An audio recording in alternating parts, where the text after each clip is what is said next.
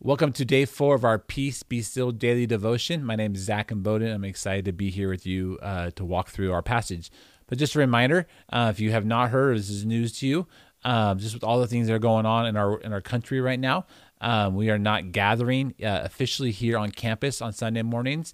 But at 9 and 11 o'clock, we will be having live church online services. It's a great place to gather together with your family, maybe a few friends, and to enjoy worshiping God together as well. If you're not, for some reason, not able to be a part of 9 and 11, as soon as we can, we will upload it to our website, and those services will be on demand, so you can go back and watch as often as you would like as well. So I encourage you to come participate in church this Sunday, just done a little bit different. And so let's continue in day 4.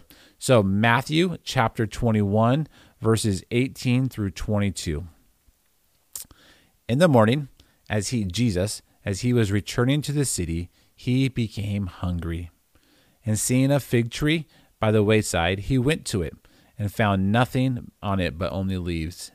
And he said to it, "May no fruit ever come from you again." And the fig tree withered at once. When the disciples saw it, they marveled, and saying, "How did the fig tree wither at once?" And Jesus answered them, "Truly I say to you, if you have faith and do not doubt, you will not only do what has been done to the fig tree, but even if you say to the mountain, 'Be taken up and thrown into the sea,' it will happen. And whatever you ask in prayer, you will receive if you have faith." This is quite an interesting passage. It seems interesting that Jesus would curse a tree. That may even surprise you. That same power that killed the tree could also have been given that tree new life and even fruit. Now, Jesus does not hold that tree responsible for not having fruit. But when we consider what's happening in Jesus' life and the place where this event is happening, we understand that this is near Jerusalem in his last week of Jesus' public ministry. The fig tree represents or symbolizes a nation of Israel.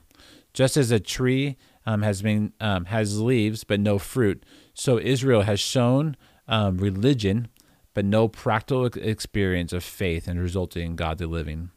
Jesus was not angry at the tree.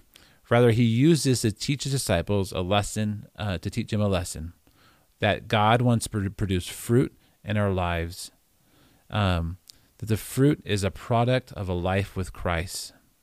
I'm reminded of Galatians chapter 5, verses 22 and 23, and it says this, "But the fruit of the Spirit is love, joy, peace, patience, kindness, goodness, faithfulness, gentleness, and self-control." I love that list because it's not a list that says, have the fruit of Spirit only in good times when life is easy. It's not a list that says, "Oh, this is who you should be even when life is simple and easy and there's no stress or chaos." The fruit of the Spirit is a product of being with Christ.